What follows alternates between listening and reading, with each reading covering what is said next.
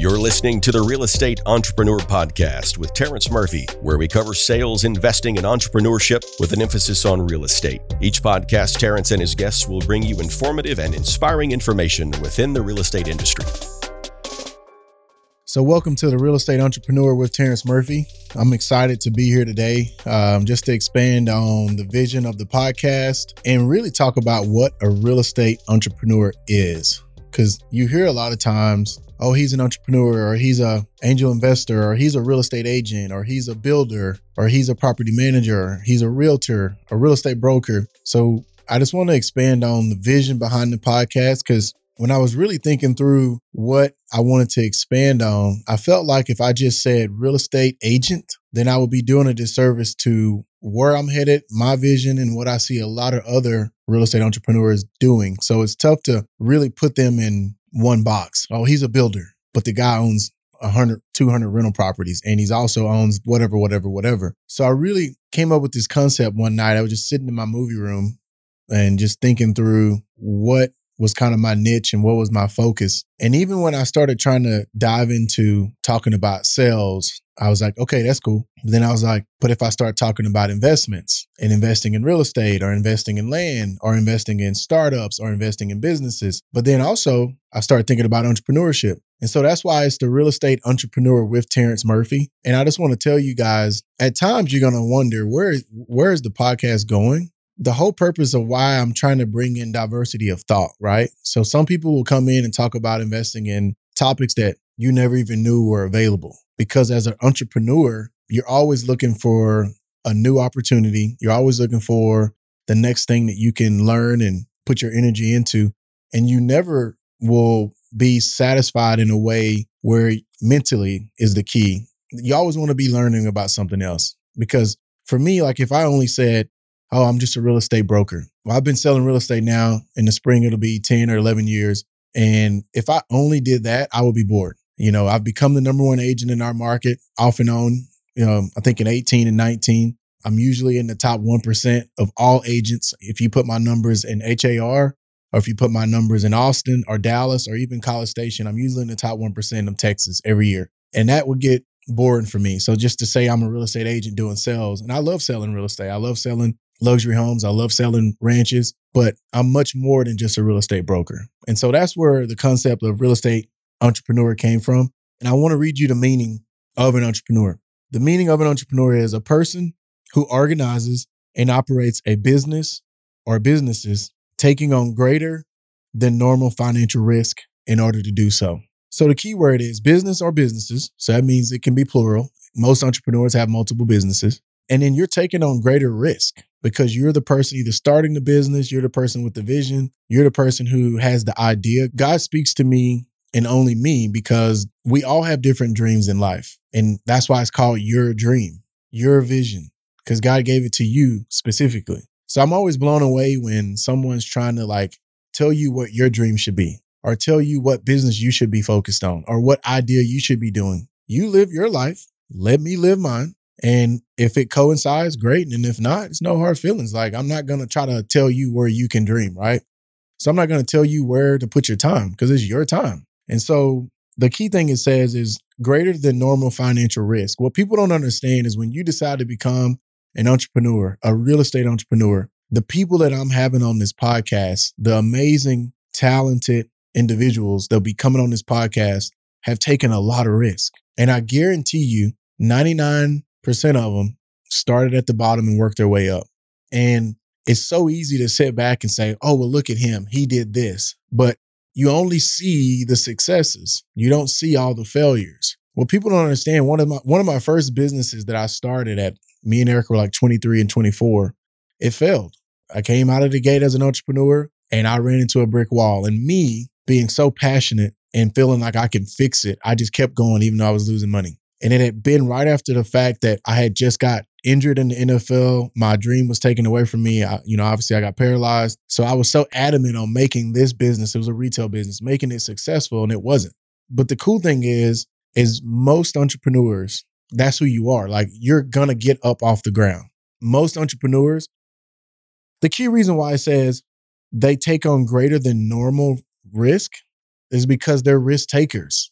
They believe in themselves. They're going to bet on themselves every time because they know if the shit hits the fan, they're going to look in the mirror through faith, hard work, and whatever it takes and pick themselves up and figure it out. So that's why I felt like I really needed to talk about it like real estate entrepreneur because, man, we're out here doing things that not a lot of people are willing to do. But I've always said, if you're not in the game, you don't get to ridicule and criticize. And it's like being at a football game and sitting in the stands saying, why did he drop the ball? If you've never played football and you don't know that that kid had a hamstring injury this week, he also had the flu and he's still out there playing, how can you criticize, right? And so I always tell people when they ask me, well, what should I do? Get in the game. Start investing in real estate. Start your business. Get your real estate license. Stop talking and start doing. So really the vision behind that, the real estate entrepreneur, was that very thing. And so I always say, like, as a real estate entrepreneur, you got to understand more than just selling real estate. If you start growing your business, you got to understand P&Ls. You got to understand contracts. You got to understand marketing. You got to understand social media. You got to understand hiring, firing, and holding people accountable. You got to understand scalability. And the list goes on, which is why I love real estate and which is why I love being an entrepreneur, because it never ends. And as a former pro athlete, it didn't matter if I ran a 4.3 today, I want to run a 4.2 tomorrow. That's just a part of the way I'm wired. And honestly, what I've learned now that I've gotten in this space, I'm not the only one. There's so many of us who have that mindset. The biggest gap I see in most entrepreneurs is people who are an entrepreneur at heart. They just don't have enough faith to make the jump. And that's the biggest step, is when you decide to take that risk. Because like it says here in the meaning, greater than normal risk that you're taking. I always tell people sweat equity versus check equity. In the beginning, you got to do it all. You got to be the person sweeping the floors. You got to be the person going out, putting the signs out. I used to go door knock in 105-degree heat in Texas. I used to put my own signs out. I put my own lock boxes out. I put my own listings on MLS. I took the photos. The list goes on of what it was. I. But one of the things that I've learned from an amazing real estate mind, Gary Keller, told me is it starts off with I, then we, then they. So in the beginning, it's I. But as you grow through sweat equity or check equity, then it should be a we thing. That means I got staff helping me.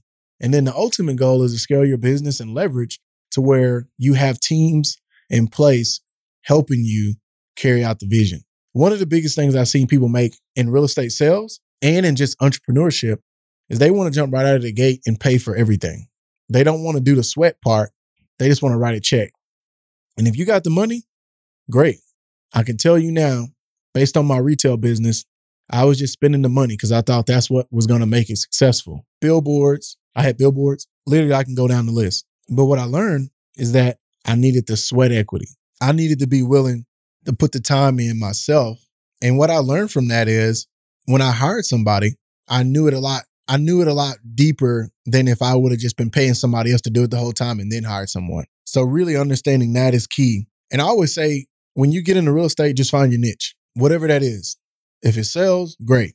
If it's investing, great. If it's starting real estate specific startups, great.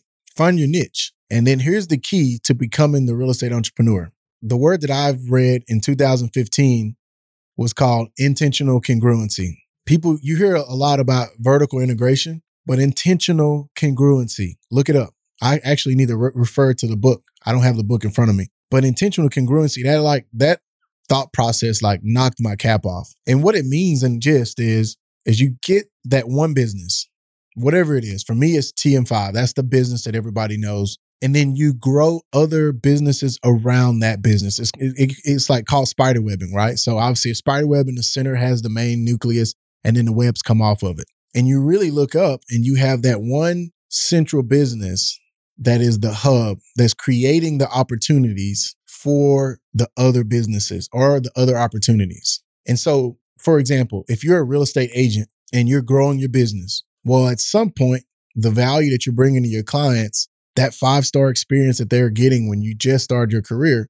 you're not going to be able to consistently uphold that same experience if you go from 10 deals your first year to 50 deals to 75 deals. At some point, there's a ceiling that you hit. And then that's when you got to decide, okay, I have to bring on some team members. I have to bring on some other agents. So really what you're doing is growing an intentional, congruent company because you went from an individual agent to now have a team. And so back to the example of TM5. So now we have an insurance company. We have a construction company. We have a property management company.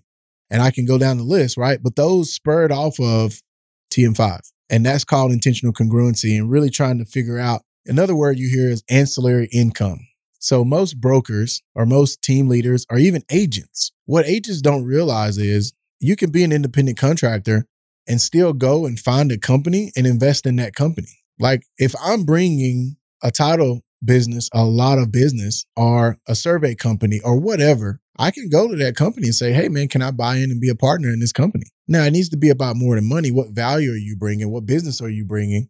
But I'm just trying to like stretch y'all's thinking right now as we dive into some of these episodes that are going to come behind this show is literally it's endless. There's so many opportunities, right? And multiple income streams. Like how do you create that? And that can go in many ways in real estate. So obviously, like I said earlier, you can start other companies that are intentionally congruent to your main company. You can invest in other companies that you're already bringing business to.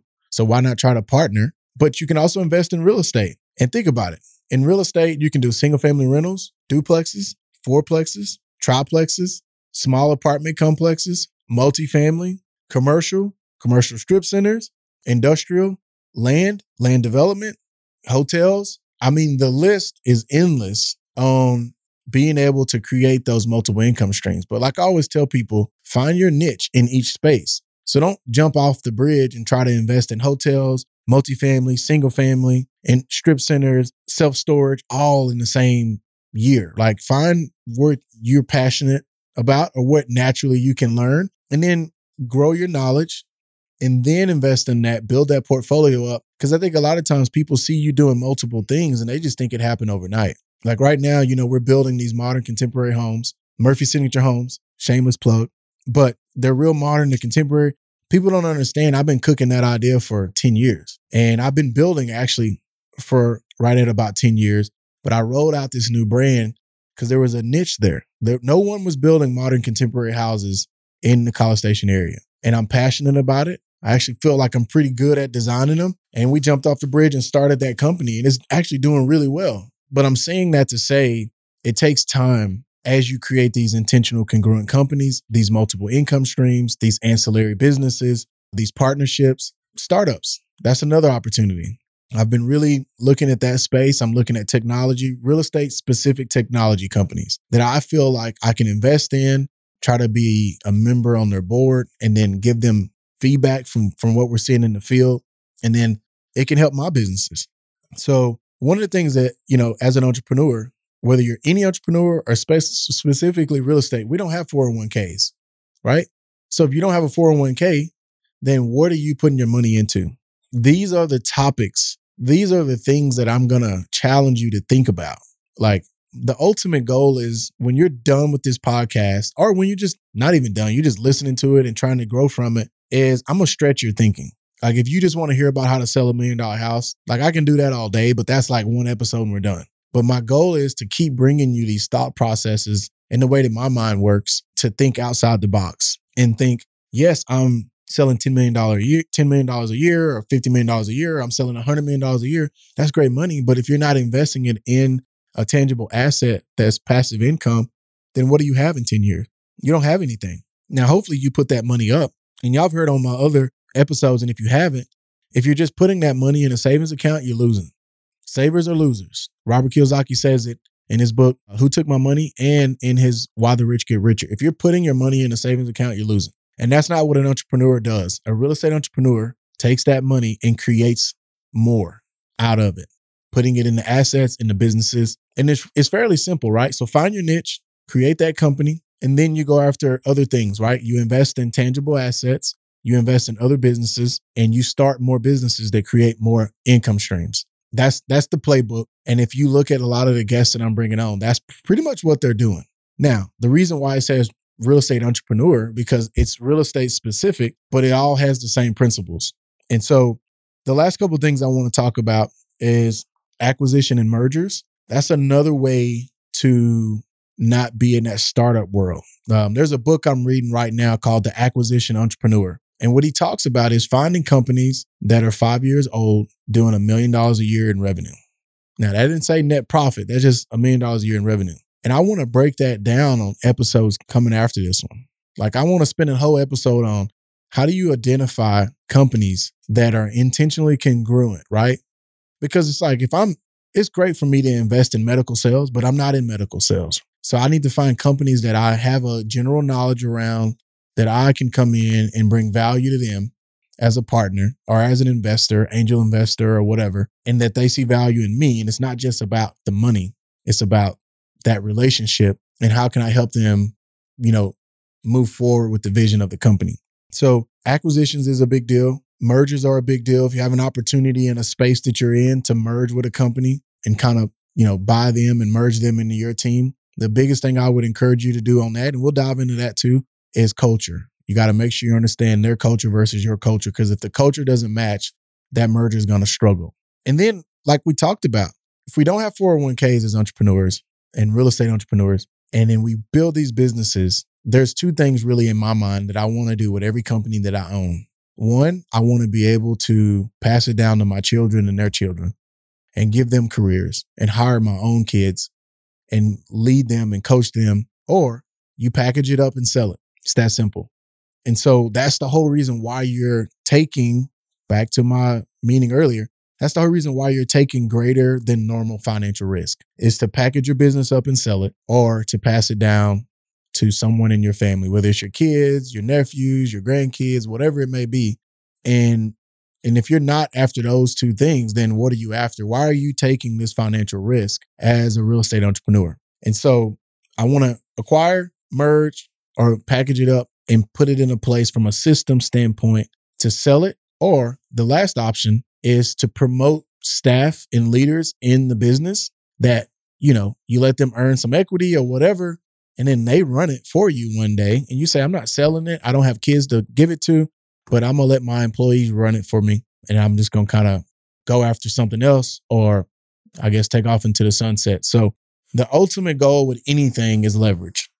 It's the whole reason why you buy an investment property. At $1 million investment, you put down $200,000, 20%, and the $800,000 you leverage from the bank or from investors. So OPM. That's the key to anything. If you want to scale it, is leverage. How do you leverage systems, procedures, talent, capital? And really, as I think through what the real estate entrepreneur is, it's kind of all these things rolled into one. And that's why you're not going to see us just only talking about multifamily syndication, or only talking about how to grow a sales business, or only talking about how to grow a brokerage. I'm going to talk about all of that, everything under the sun. And if there's questions or topics or things that you want me to cover, if there's guests that you want me to bring on the podcast, send it in. I mean, comment on there. Hey, that was a great topic you talked about, but would you be willing to expand on this? Because I need your feedback. I need your interaction. Because really, I'm just walking by faith with this podcast. If you really know me, I'm an introvert, literally. And because I played football and I was in the NFL, people just think you want to be in the spotlight. Like, I'm not looking for that. I've been in the spotlight since I was in 5th grade. And so the whole reason I'm doing this podcast is I'm just walking by faith. I'm trying to be a vessel. I'm trying to encourage, motivate, and inspire others to get on this real estate entrepreneurship journey. No matter where you're at in this journey, no matter where you've been, no matter what it looks like, you can start today. And I'm telling you, one of our first businesses, it failed. Not a lot of people want to talk about that. They only want to talk about the successes. And those are the kind of things I want to dive into, because I want you to know, if that seed is in your heart to start a business, then what are you waiting on? Like, make no excuses. Go after it. Because we already know you're taking a great risk, greater than normal financial risk. I keep going back to that. That's just a part of the game. But also with great risk is what? Great reward. And that only can happen by you having the faith, doing your due diligence, and stepping off the ledge and going for it. It's not going to be perfect. It will be a grind, but it will be worth it. I promise you. So I just want to encourage you in that. I wanted to kind of cover that because I think as people see the title of the podcast and they see the guest and they're like, okay, we're going this way with investors. Okay, now we're going this way with salespeople. Now we're going this way with entrepreneurship. Yeah, we're going to go all ways. real estate entrepreneur. Yeah, we're going to talk about acquisitions and mergers. We're going to bring in some big guests who have done some amazing things, and they're not going to be able to be put in the one cup. So they're just a real estate entrepreneur at this point. And that's what my goals and aspirations are to become, is I don't want to be seen as, oh, he's a great builder. Oh, he's a great realtor. No, he's just a real estate entrepreneur. So I appreciate your time. I want you to be blessed. I want you to know that whatever you want to achieve in life, whatever it is, you can do it. Seriously. That sounds so cliche and it sounds like BS. But when I used to tell people when I was 5 years old that I was going to the NFL, people looked at me like I was crazy. And I'll tell you this quick story as we close. When I was 15 or 16, my high school went 0-10. That means we didn't win one game.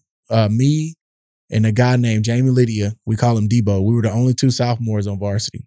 And we went 0-10. My junior year, we went 1-9. So going into my senior year, we were 1-19. And I'm walking around telling people I'm going D1. I'm going to a major university. I am going to the NFL. And they're like, bro, we won one game.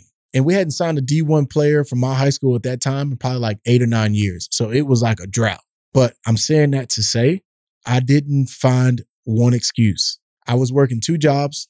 I was flipping burgers at Dairy Queen, sacking groceries at Albertsons, and there was a speed camp that came to East Texas. Crazy thing is my mom had just had a heart attack. I was staying at home by myself, and I ended up writing a letter to the speed camp to try to get a scholarship. I didn't have $250. I think it was $250 or $500. I didn't even have that to get to the speed camp. But I wrote a letter in, and they ended up telling me that, they liked my story, and they gave me a scholarship to that speed camp. That speed camp is what gave me the confidence going into my senior year to really kind of propel myself into believing I was a D1 player.